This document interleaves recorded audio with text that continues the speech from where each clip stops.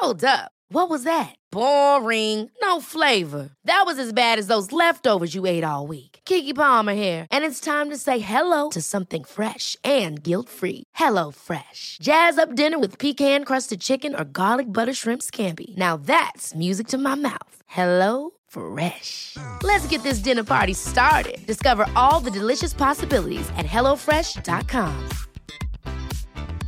A lot can happen in the next 3 years. Like a chatbot may be your new best friend. But what won't change? Needing health insurance. United Healthcare Tri-Term Medical Plans are available for these changing times. Underwritten by Golden Rule Insurance Company, they offer budget-friendly, flexible coverage for people who are in between jobs or missed open enrollment. The plans last nearly 3 years in some states, with access to a nationwide network of doctors and hospitals. So for whatever tomorrow brings, United Healthcare Tri-Term Medical Plans may be for you. Learn more at uh1.com. Hey, it's Ryan Reynolds, and I'm here with Keith, co-star of my upcoming film, If, only in theaters May 17th. Do you want to tell people the big news?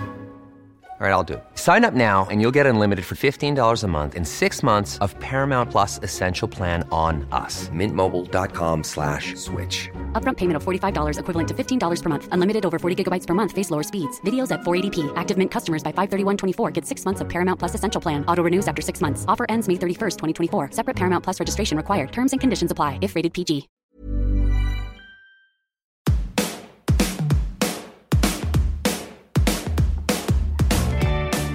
Hello and welcome to The Shift, the podcast that aims to tell the no-holds-barred truth about being a woman post-40. Created and hosted by me, writer and broadcaster Sam Baker. Today's guest, Tracy-Ann Oberman, has made a career out of defying expectations. After training as an actor, she went straight to the RSC before deciding to study stand-up so she could switch between comedy and drama. She has starred in Doctor Who, Friday Night Dinner, It's a Sin, amongst many others. But it was when she got the role of Chrissy Watts, Dirty Den's second wife on EastEnders, and sorry kids if you don't know what the hell I'm talking about, that she became a household face and name. But right now, she's breaking more new ground as the first actress to play Shylock in a landmark production of The Merchant of Venice. Shakespeare's classic is transported to 1930s London, and Tracy-Ann plays Shylock as a tough, no-nonsense Jewish matriarch inspired by her own grandmother. I never was brought up in a world where women were second place to men at all. And all credit to my grandfathers and uncles and my dad.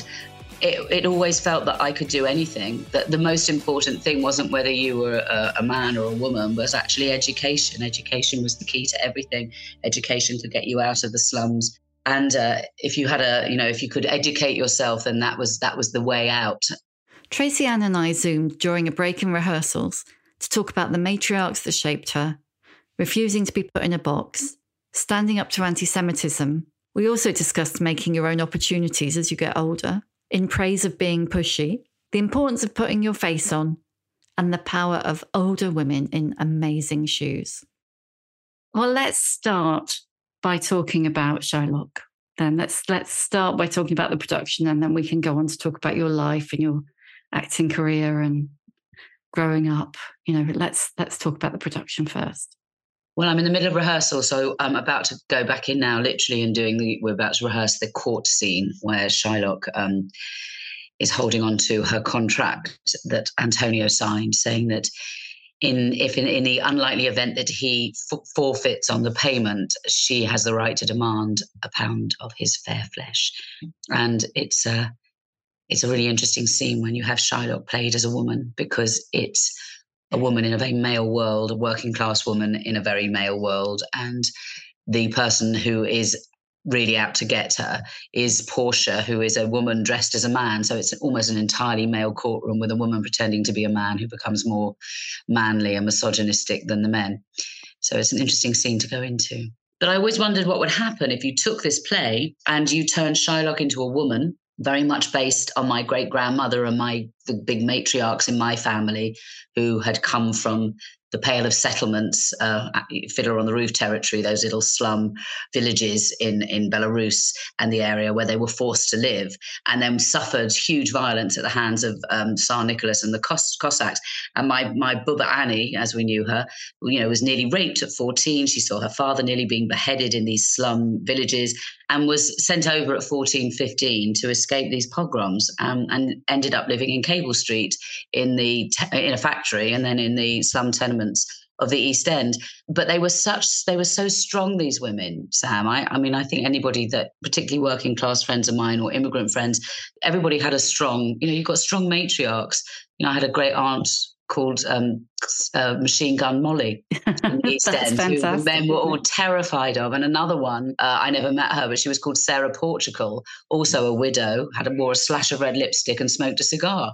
And the men were absolutely terrified of her, because these women were tough and strong, and they knew how to cut deals, and they knew how to, run businesses. And in the absence of any men, these women were tough. And the stories, again, that I grew up with was my great-grandmother and my grandmother and my Uncle Al, great Uncle Alf, who all called England the Golden Medina, because nobody wanted to behead or rape you here.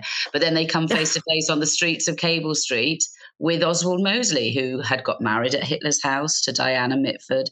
Honestly, Sam, every time anyone goes on about the glorious Mitfords, I want to scream, because there wasn't a dictator that those women didn't like.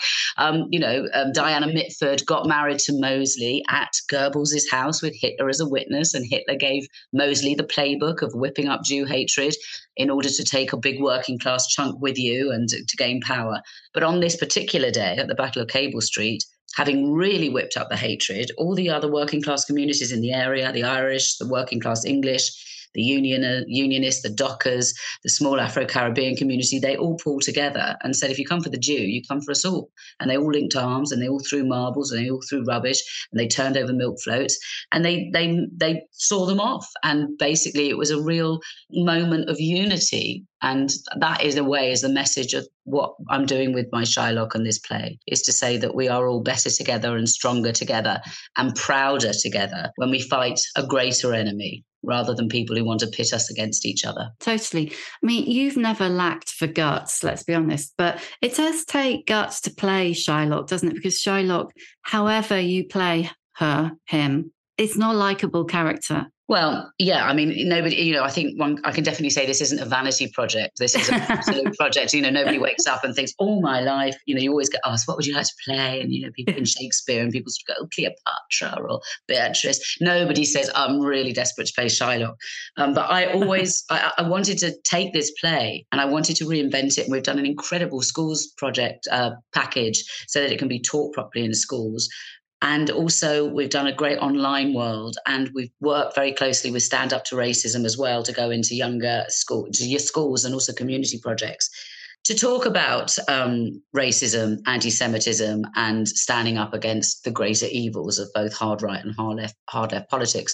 So it does take guts in a way, but this play, I think the thing with Shylock, he's either I can only think of her as a she. She's either a victim or a villain. And I've seen productions where they've taken out all the words that potentially puts her into a villain, the idea of revenge or wanting that pound of flesh. I've seen it where they've really stripped back any of the words that make her a villain. And I've also seen productions where, so she's a pure victim. And I've also seen productions where she's a pure villain. And, there are no pure victims and there are no pure villains. So I've been really honoring the text, and I've tried to make her, at best, a living, breathing, understandable immigrant woman who's faced enormous anti-Semitism, has had to be stronger than strong. I mean, also, Sam, remember, I think, I've spoken to lots of friends of mine who are also from, minorities whose mothers and grandmothers and aunties came over here from strong matriarchal backgrounds, and particularly in the 30s,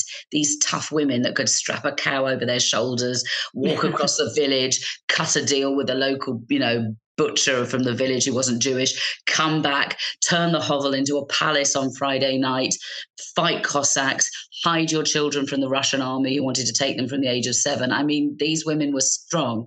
And then the very things that made them survive, they came over to England, where in the 30s, your women were to be decorative and quiet and passive and attractive and know their place. And these women were an anathema. And in my personal experience of standing up to anti-Semitism, I have found that misogyny and racism, there's a massive interlocking of the two, because if you hate women, you certainly hate women who have got guts and balls and aren't afraid to speak out and won't go away when you tell them to. Yeah, you certainly hate a woman who won't shut up, don't you? Yeah, definitely. Doesn't know their place. That's the thing. If you're not like decorative and quiet, what even are you? Exactly. You're a foreigner. Get out. Yeah. Those women that you were talking about, those amazing matriarchs, and I've already, Machine Gun Molly, I was say, how could I possibly forget that? That's brain fog for you. How did being brought up with those women, how did that affect you? I think it made me, I never was brought up in a world where women were second place to men at all. And all credit to my grandfathers and uncles and my dad. It always felt that I could do anything, that the most important thing wasn't whether you were a man or a woman, was actually education. Education was the key to everything. Education could get you out of the slums. And if you had if you could educate yourself, then that was the way out. So then it was open for everyone. So I was always basically told, educate yourself and do better than the last generation. So how did wanting to be an actress go down? Really badly, really, really badly. I mean, it was just, they used to laugh at me. I mean, I do think, is it Shirley Winters who said, Shirley Winters said, when you're born, a fairy flies over your crib and she says, you're going to be a nurse, you're going to be a teacher, you're going to be a lawyer. And she said, and if you're really unlucky, the fairy says, and you're going to be an actor. That's how she saw it. And I do think that a little bit like being an activist, I think actors are born, not made. I think you've got to want to do it so much against such odds. But no immigrant family who originated from the palest settlements want to hear their child saying, I want to be an actor or an actress. It was just, you might as well say you wanted to be an astronaut. There was no security in it. I think their attitude was, only children of actors and actresses get to work as actors and actresses. How are you from Stam or Middlesex going to end up being an actor? Don't be ridiculous. Go to university, try and get to university, which I did. So they weren't very happy about it. And then when I left and I did 4 years at uni, and then I went to drama school, and my dad was, this is ridiculous, because that's another 3. And again, I paid for all of it. I funded myself through it.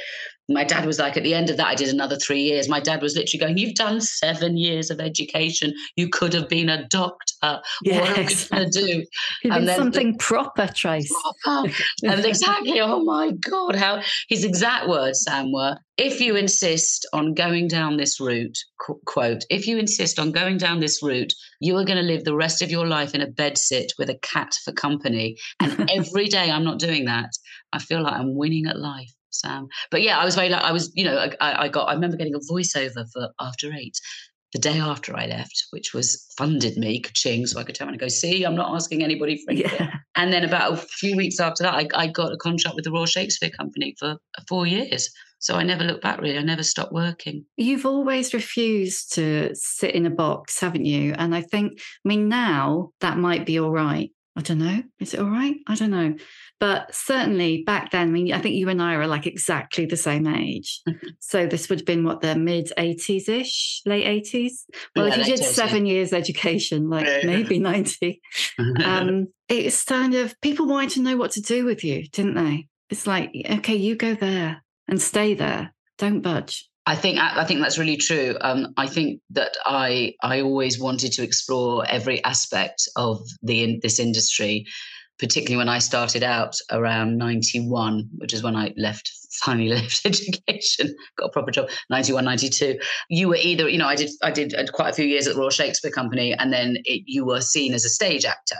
Actually, you know what, Sam? I'm going to reclaim actress, because Dorothy Parker always said, scratch an actor and you get an actress. So in my opinion, we're all actresses. So it was, I was very much seen as a stage actress and a classical stage actress, and it was really hard to be seen for television. And then I remember I got my first job in doing a TV sitcom sitcom, a comedy. And then after a few years, I was only seen as a television actress. And the idea then that you wanted to write, or you wanted to write comedy, or you wanted to write radio plays, so it wasn't seen. You couldn't be a Renaissance woman. And I think that was something that I always was a little bit ahead of my time on, because I did refuse to be put into a box. So at the same time as doing loads of voiceovers, I was also on the radio rep. I was also doing lots of television. I was also doing some writing stand-up. So I was trying to do everything and explore every area to see how it would work. Whereas nowadays, I think it's much more, it's less binary. I think you can be lots of different things. In fact, it's expected that you would be lots of different things. So now I feel like everything's caught up. So I produce, I write, I create, I act, I make projects happen, and write radio plays, voiceovers, narration, all of that stuff. But it was much harder back in the day to sort of be able to explain how you wanted to do it all and how you could do it all. Was that drive to be so versatile and to do everything, was that about never hitting a wall, do you think? I think that if you've got, there's a creative, I think I've got a very creative brain, and it moves very, very quickly, and I get bored very quickly, and I'm always creating. I don't know whether I'm an undiagnosed ADHD. I don't know what it is. No. Very fun. Do you think we all are? Yeah, I think there are a lot, definitely. Practically every stand-up comedian I talk to has just been diagnosed. Oh, really? Yeah. It's interesting. Well, I definitely think my brain works at 100 miles an hour, and I'm always at ideas and making, so I can run 3 or 4 projects. I'll get up and I'll write a radio play at the same time learning my lines. At the same time, I'm in the West End doing Noises Off. At the same time, I'm, this is also doing a narration till 12 at night. So I just think, number one, that's how I'm wired, and I get bored quite quickly. But number two, I remember when I was in EastEnders, and I loved it. It was really exciting, but there was a feeling of being slightly trapped in the same job and ultimately doing the same scene again and again. And for me, that wasn't the creativity that I was craving. And I think it's always about learning new stuff, doing new stuff. Just being in the same holding pattern never doesn't feel creatively fulfilling to me. Yeah. Do you drive your agent mad? Well, I create a lot of my own work. So So I've got lots of friends who are my age, who are all actresses and actors. But it's like in the fair, there's a big claw that comes down and picks up a soft toy, like in Toy Story. Exactly. When the claw. And it sometimes feels that everybody's waiting, looking at the claw and waiting for the claw to come down and pick them up and take them, and then they give them a job, and then it pops them back into the pool again. And it's a really passive and helpless place to be. Some people don't mind it. I like being in the pool, looking up at the light, pick me, and waiting for the claw to come down. And that's really exciting. But it puts you in a really, if you're a creative person and you've got things to say and you've got things you want to explore and stories that you want to tell and things that you haven't seen that you wanted to say, make happen. It's sort of, as I got more confident and older, I realized, well, I should just try and make those things happen for myself. I want to be the change that I haven't seen. So I wanted to put on stories and tell stories and write things that interested me. So I think I probably, maybe early on, but I've got a lot of friends who are agents, so I do understand the game of being an agent. It's like being an estate agent, really, isn't it? There's only so many times you can put the same property up on the window, but just with different, but I'm not denigrating it, but ultimately, you're selling people, you're selling talent. So there's only so much that they can do. They can't make somebody, well, you've got to work with your agent. See, you've touched a soft spot there. Yeah, obviously. Do I bother my agent?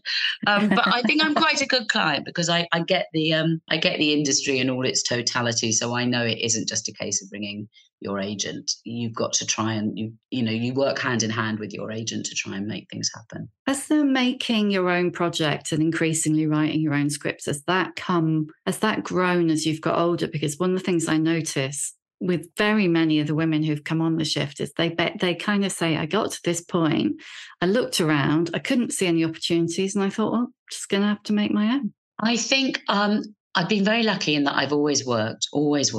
I think my work ethic is, I've never had big periods of unemployment. And I think that's because I diversified into lots of different areas, and it's been very good. I think I always wanted to write, and I was always given opportunity. I was always asked earlier on in my career, oh, you're really funny, or you can write, will you do something? And I never had the confidence to do it. I was always very nervous and frightened, and I'd start projects and never see them through. But I honestly think becoming a mum, like at 39, quite late, having never held a child, never picked one up, I'd never changed a nappy. I was, really slightly like, oh, what do I do with this? But when I was really good at being a mum, as well as working, I went back into the theatre after 4 months. But I just keep nurturing this child and keeping her alive and sort of being able to. I know this probably sounds a cliche, but it just gave me enormous confidence. And I thought, well, if I can do that job and I'm doing okay at it, I'm going to write a script and see what happens. I met a woman I've been working with on radio called Liz Anstey, who's brilliant, who came to see me in a play and said, you should write a play for me, write down some ideas. So I literally jotted a few ideas out on the back of an envelope, gave it to her. And she rang me 4 weeks later and said, I've got you a commission. I was like, oh my God. Wow. That was my first radio play. And that was when, then you had to do it. Then I had to do it. It was like homework. Yeah. And normally in the past, I would have just left it. And like, I've had commissions again in my 20s and 30s that I just was crippled with fear of, going back, delete. And this one, I just wrote and wrote and wrote. And then and it went really well. And then it's just given me the confidence.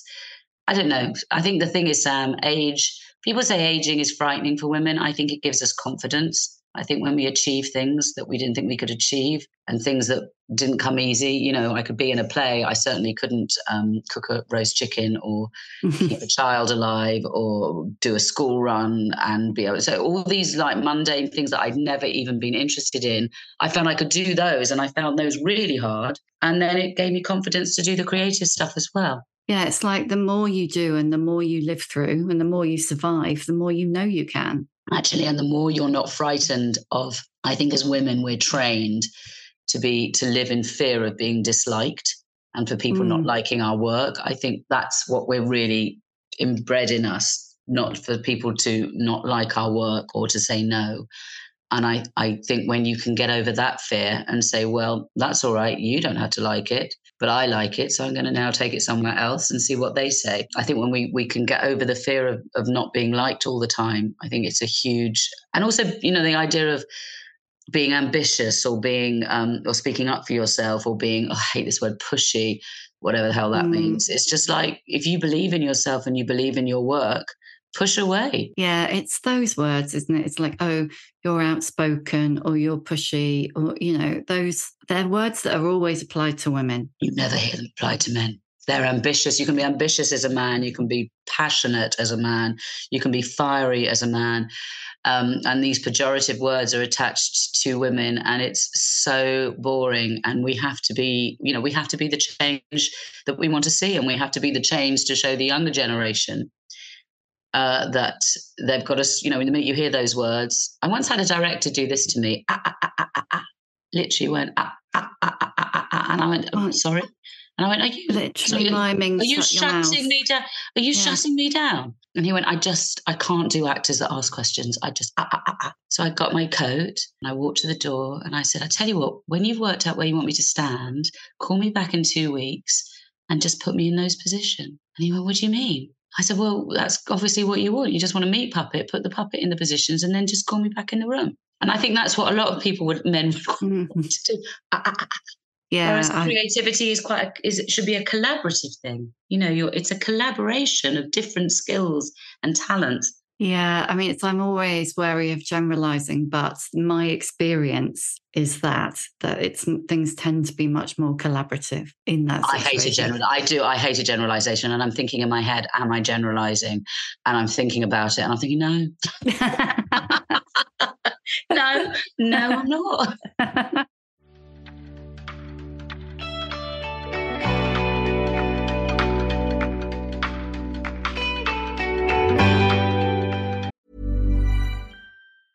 Cool fact, a crocodile can't stick out its tongue. Also, you can get health insurance for a month or just under a year in some states. United Healthcare short-term insurance plans, underwritten by Golden Rule Insurance Company, offer flexible, budget-friendly coverage for you. Learn more at uh1.com. Hold up. What was that? Boring. No flavor. That was as bad as those leftovers you ate all week. Keke Palmer here, and it's time to say hello to something fresh and guilt-free. Hello Fresh. Jazz up dinner with pecan-crusted chicken or garlic butter shrimp scampi. Now that's music to my mouth. Hello Fresh. Let's get this dinner party started. Discover all the delicious possibilities at hellofresh.com. Hey, it's Ryan Reynolds, and I'm here with Keith, co-star of my upcoming film, If, only in theaters May 17th. Do you want to tell people the big news? All right, I'll do it. Sign up now and you'll get unlimited for $15 a month and 6 months of Paramount Plus Essential Plan on us. MintMobile.com/switch. Upfront payment of $45 equivalent to $15 per month. Unlimited over 40 gigabytes per month. Face lower speeds. Videos at 480p. Active Mint customers by 531.24 get 6 months of Paramount Plus Essential Plan. Auto renews after 6 months. Offer ends May 31st, 2024. Separate Paramount Plus registration required. Terms and conditions apply if rated PG.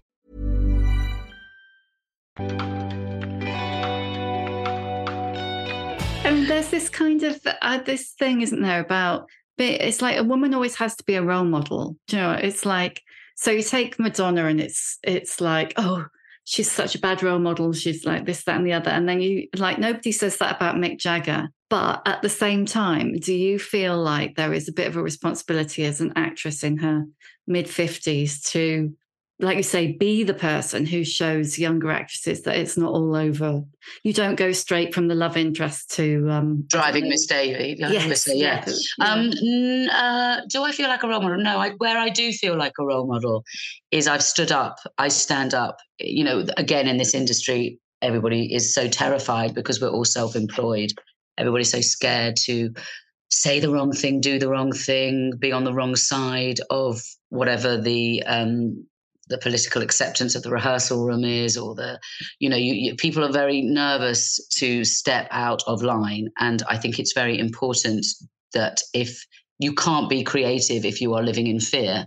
And so I think what I try and do is, because I'm old enough, because I'm older, and I think it's important to turn around and go, no, if something does feel wrong, stand up and say it. You've got to say it. Otherwise, what has changed in the world? You know, everybody talks about, it's so much more equal now.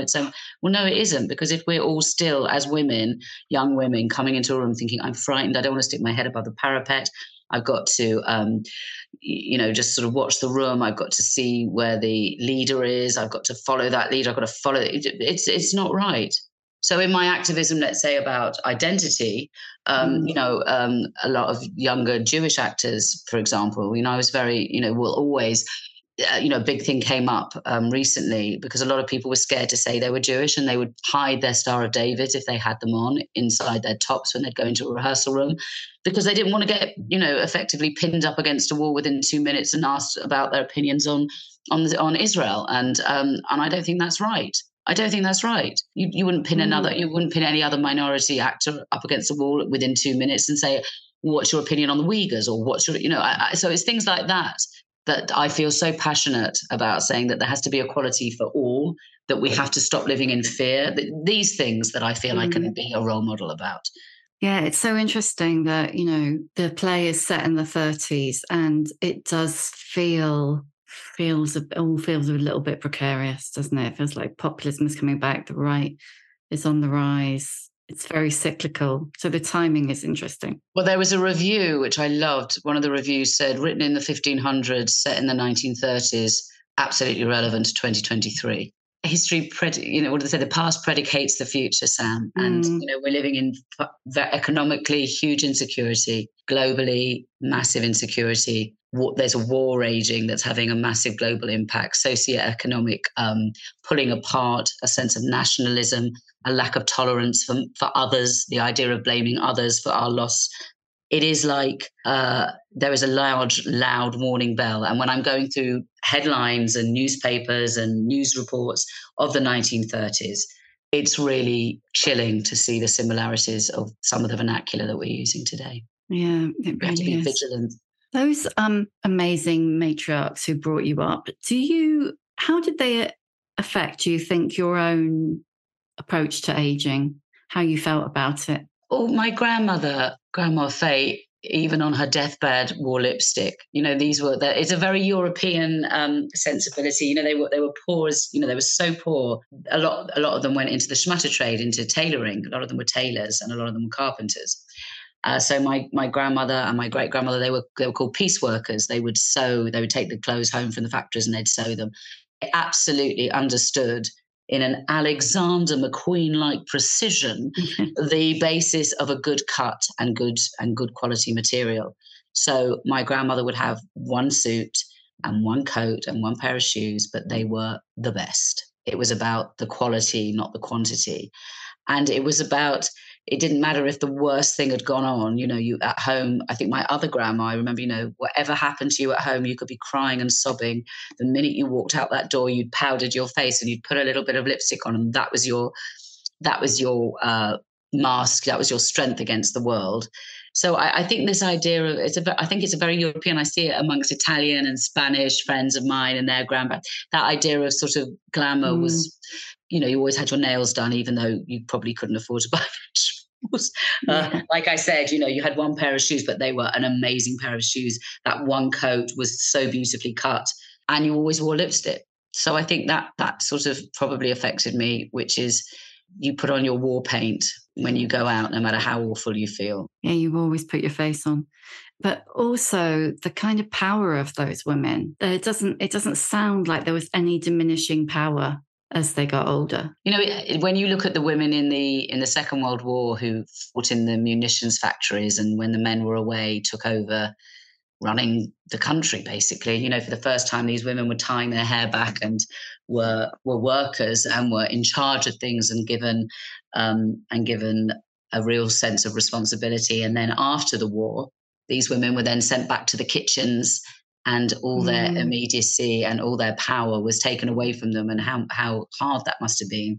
I think a lot of the matriarchs that I grew up with, they had power in the East End when they were younger because they were widows and they were running the schmutter business or the money, whatever they were doing. But as they got older, into their 50s, and maybe had moved out of the East End and had moved more into the suburbs, and they were kind of reduced, but they fought side by side with their men to build up those businesses. And then I did feel a little sense of frustration. Me and my friend Claire always talk about the women, frying fish and chips in their little house in Hendon, and thinking, wow, that woman was fighting black shirts and getting up every morning and at the market stalls in Watling Street and, making things happen. And they were all very politically active and really politically motivated. And I wonder in their 50s and 60s, 70s, if they had become more domesticated and if they enjoyed that. You didn't ever get to ask them, I suppose. Well, I don't think I wish I had. My gosh, they say that youth is wasted on the young. When I think of my great grandmother, who I knew who'd come out of Belarus, and she was with us till she was 92, and my grandmother, I used to listen to the stories and pick them up, but I would love to be able to sit with them. I mean, gosh, if I could have anything, it would be to sit with those women now and say, what was that journey like at 14? What was it like living in a factory floor? What was it like being part of starting the labor movement in the end? My great grandfather apparently was knew Trotsky back in, and knew him, and ended up being part of the Russian Revolution. Those stories. You think, I wish I'd listened to those stories. It's such a waste, isn't it? You just think, oh God, just to have a couple of hours asking all those questions. Yeah. What did you have strong matriarchs in your family? Not so much, I don't think. I mean, one of the things that I always think about, my gran on my dad's side just had babies after babies after babies. Wow.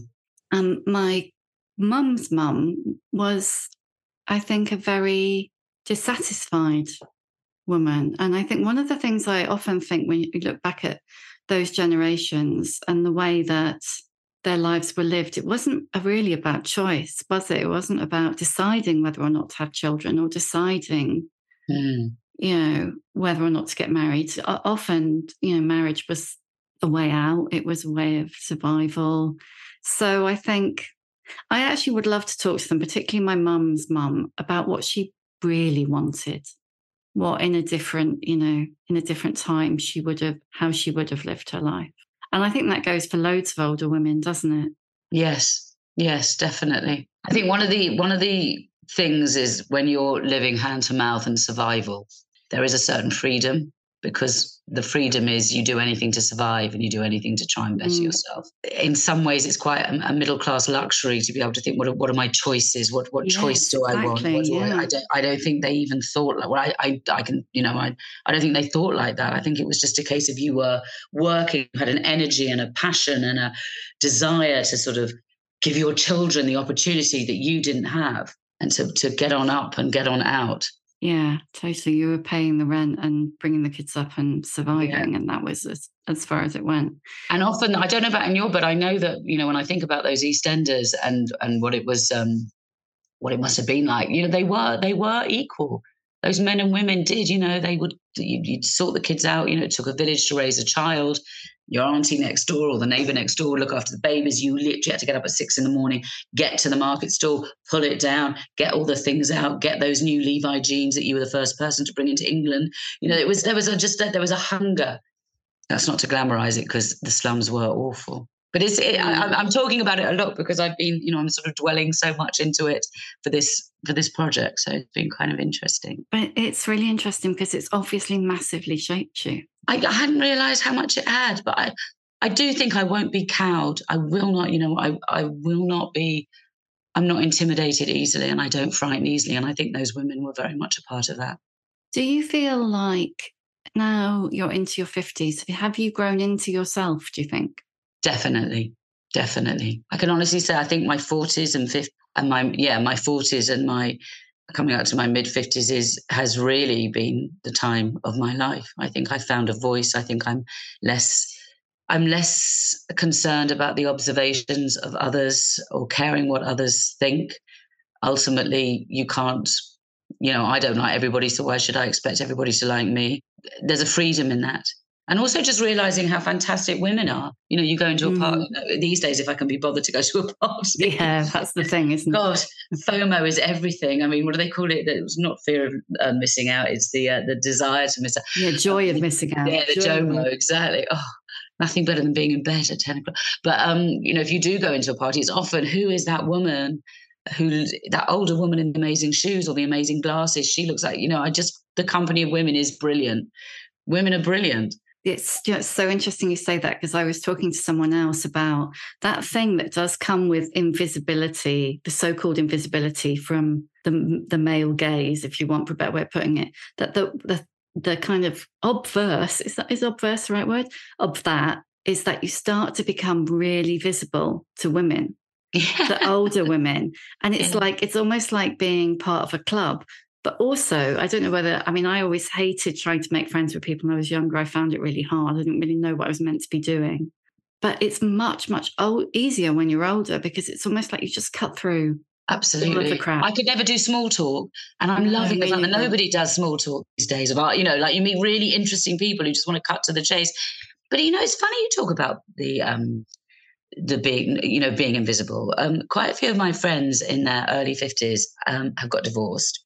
Or their husbands have left them. And far from being invisible, they're just getting all these young men after them. But the crucial bit is young. Oh, yeah. It is. That's the crucial bit. I hear this so often. It's unbelievable. What do you think? Why? Why do you think that is? Oh, God, I don't know. I don't know if it's... Well, I've heard different theories from different people. I was interviewing someone first thing this morning whose boyfriend or lover, as we call him, is 13 years younger than her. I've got another friend whose boyfriend's good 10 years younger than her. I think I don't think they even know what Mrs. Robinson syndrome is, because most of them are too young.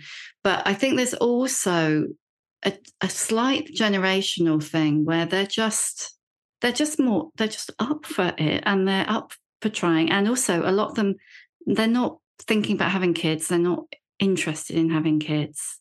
The number of women I've spoken to who've been like, oh my God, middle-aged men on dating sites They only want to date women who are 20 years younger than them. And if you are unlucky enough to go on a date with them, they're really bloody boring. Whereas and these friends of mine, and obviously, Stacey, who's do good. Yes. So was it still okay? So I was reading Stacey's thing in the. I don't know her, but I've been following her on Instagram, and I say hello from me. I'm a big fan, but she seems to represent a sort of real archetype at the moment of these women that are suddenly liberated and find. So a lot of my friends are on sites and meeting younger men who are saying dating in their 20s with 20 and 30-year-olds is a minefield of codes that they don't understand and that they're a bit scared of. But they're saying there's a real liberation in older women or women that are older than them, because there's you mean what you say. There's nothing to sort of have to navigate through. It's just uncomplicated and freeing and sexy and open and gorgeous. And that made me think, wow, that's brilliant. Tempting. No, I love my hobby. Yeah, I haven't got the energy apart from anything else. No. It's nice to know you could, but go home for a cup of tea. Yeah. Have a cup of tea and a box set. Yeah. Oh, God, always, yeah. So where have you been with menopause? You had it? Do you know, my mum was one of those mums. She had me and my sister very young. She was like 20 by the time she had me and my sister. She was like, as she always says, she was like, I always think of that scene in Stardust Memories when Woody Allen's sitting on this really grey train, and then suddenly a train goes by and it's a party train and everybody's like whooping and snogging and having a fun. And I always think my mum missed that party train. She just got there. She just got pregnant and married at 19, just before the 60s revolution started. So my mum, whenever I would say to my mum, oh, what was pregnancy? Oh, can't remember, darling. What was it? What was menopause? Like, oh, I don't remember. Did you have a menopause? I think so. Can't remember. I have turned into that woman because I think I had a menopause, but it was, other than being, I can't say, there's nothing I can even say on it. I don't think I was any grumpier, more irrational, or more maybe a little bit hotter. I know nothing specific that I can share on this one. No, brilliant. My tolerance levels, which were already at the lowest ebb that they ever were, are now so far down that I'm thinking that might be very tired. But then I think that's probably because I do too much.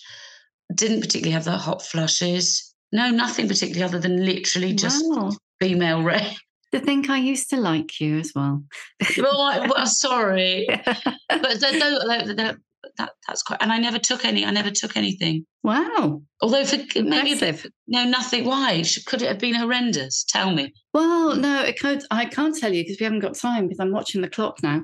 But it could have been, but it wasn't. So that's great. Yeah, maybe it was, and I've just got a really high tolerance threshold. Maybe it was. I think my main symptom, if I have one, is massive impatience. That's terrible, isn't it? Yeah, no, that could be. No, I just think you get to a point where you're just like, oh, cut to the chase. Oh, I'll do it.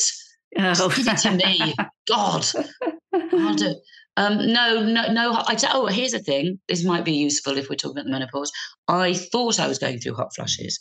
And then I went to see a doctor who was very loath to put me straight onto HRT, and we did some investigations, and it turned out I had a low thyroid, so she put me on thyroxine, and it knocked it on the head. I've heard that before. That's interesting. So I'm going to ask you the questions that we always ask the end, and then we'll do them as quick fire as we can. So, what's your emotional age? I think I was probably 50 at 15. I don't know. I just feel like a 15-year-old girl. I don't know. I can't say anything. That just came from somewhere deep inside of me, and I have no justification for it. Give us a book recommendation.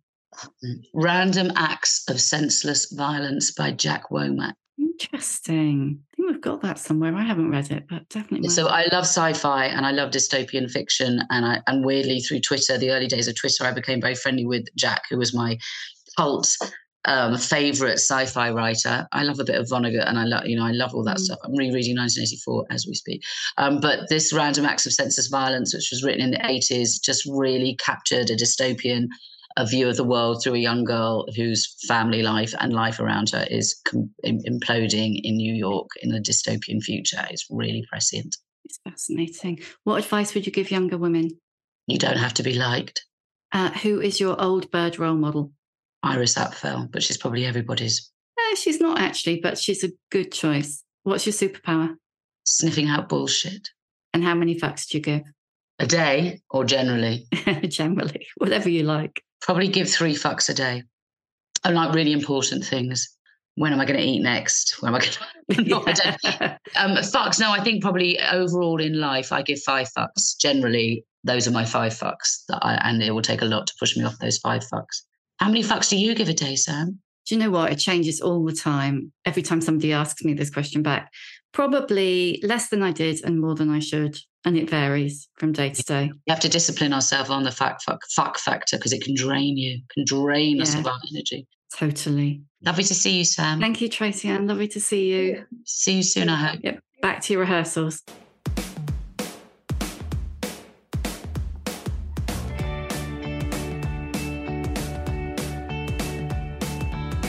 Thank you for listening.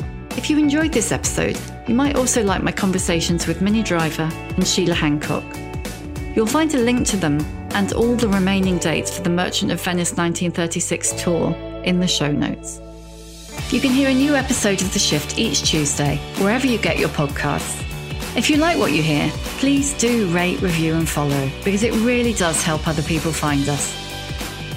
And if you'd like more of The Shift in your life, head over to theshiftwithsambaker.substack.com and sign up for weekly newsletters, podcast extras, and more.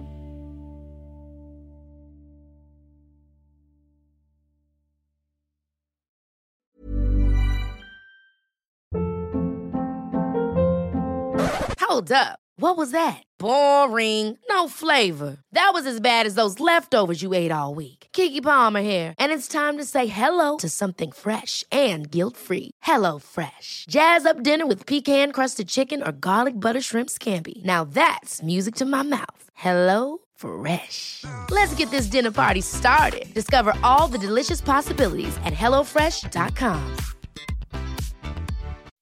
When you make decisions for your company, you look for the no-brainers. If you have a lot of mailing to do, Stamps.com is the ultimate no-brainer. Use the Stamps.com mobile app to mail everything you need to keep your business running with up to 89% off USPS and UPS. Make the same no-brainer decision as over 1 million other businesses with Stamps.com. Use code PROGRAM for a special offer. That's Stamps.com, code PROGRAM. When you need mealtime inspiration, it's worth shopping Kroger, where you'll find over 30,000 mouth-watering choices that excite your inner foodie. And no matter what tasty choice you make, you'll enjoy our everyday low prices, plus extra ways to save, like digital coupons worth over $600 each week. You can also save up to $1 off per gallon at the pump with fuel points. More savings and more inspiring flavors make shopping Kroger worth it every time. Kroger, fresh for everyone. Fuel restrictions apply.